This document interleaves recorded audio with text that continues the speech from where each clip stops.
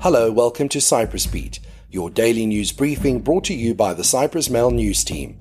I'm Paul Lambus with the latest news from the island.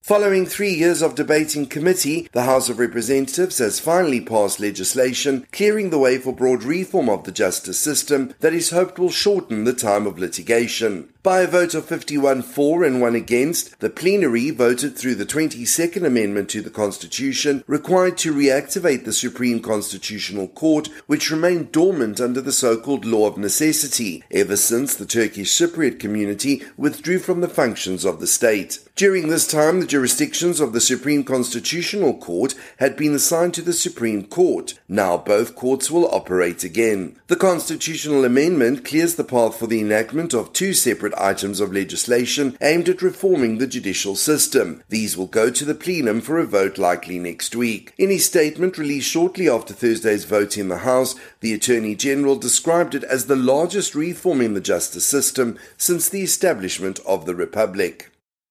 Nicosia will work through diplomatic channels to attempt to ameliorate certain references in the recent reports on Cyprus issued by the UN Secretary-General, the President has said. Nicos Anastasiades was asked to comment on the government's reaction to the release earlier this week of the drafts of the United Nations Peacekeeping Force in Cyprus report and the UN Good Officers Mission report. Certain remarks made by UN Secretary-General Antonio Guterres appear to have distressed the government. Guterres has sent on the 2 reports to the UN Security Council, which will deliberate before releasing the final versions. Nicosia has until the end of the month to influence any change in the wording. The President said that sadly we all need to realize that the international community today operates on interests and not real justice. In the United Nations Peacekeeping Force in Cyprus report in particular, the UN chief urged the leaders to encourage more direct contact and cooperation between the 2 communities and to provide concrete support to people-to-people initiatives.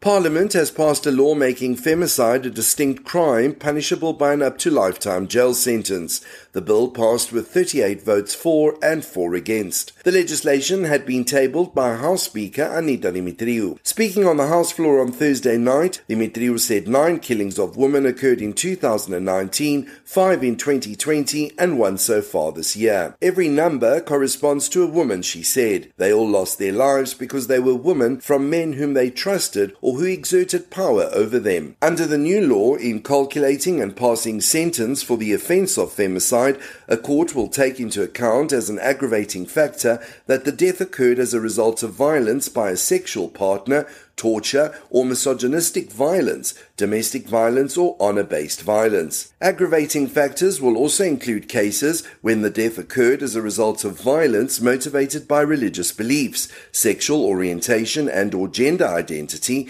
as well as the commission of the offence of female genital mutilation, violence for the purpose of or in the context of sexual exploitation and or trafficking in persons, drug trafficking and or organized crime. The House has also passed the long-awaited regulations relating to the management of municipal waste, including for the pay-as-you-throw scheme. The pay-as-you-throw scheme and the related obligations of all municipal authorities will take full effect at the end of June 2024. In October last year, Parliament had passed legislation tweaking the waste law in such a way as to enable the activation on a nationwide basis of the pay-as-you-throw system designed to promote recycling. The system will not be implemented straight away, but after a transitional period. Pay-as-you-throw is a key element of the European Green Deal, a set of policy initiatives by the European Commission with the aim of making Europe climate neutral by 2050.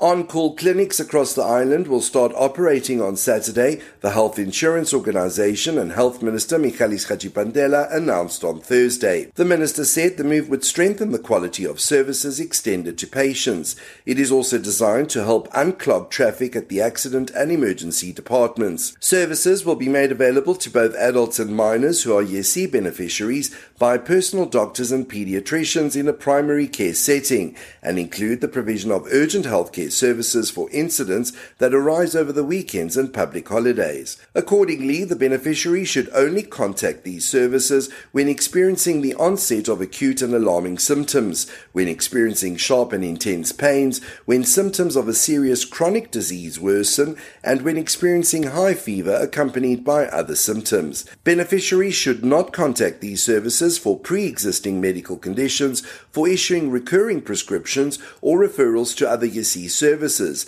and for cases where the beneficiary did not have the time to visit their general practitioner. Importantly, the on-duty clinics operate by appointment only, and the beneficiaries must first contact the clinic of their district by telephone during the specified working hours.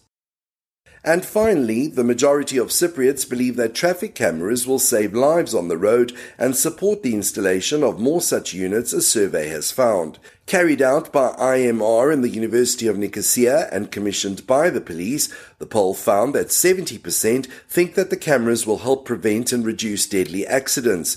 That view was held by 96% of the subcategory of respondents aged 65 and over. Regarding the penalties for traffic violations, 18% of respondents wanted stiffer fines, 22% less severe fines, and 50% thought the current fines should stay as is. Asked whether more cameras should be installed, 70% said yes. Broken down by district, 74% of respondents from Nicosia were in favour, followed by respondents from Limassol with 71%.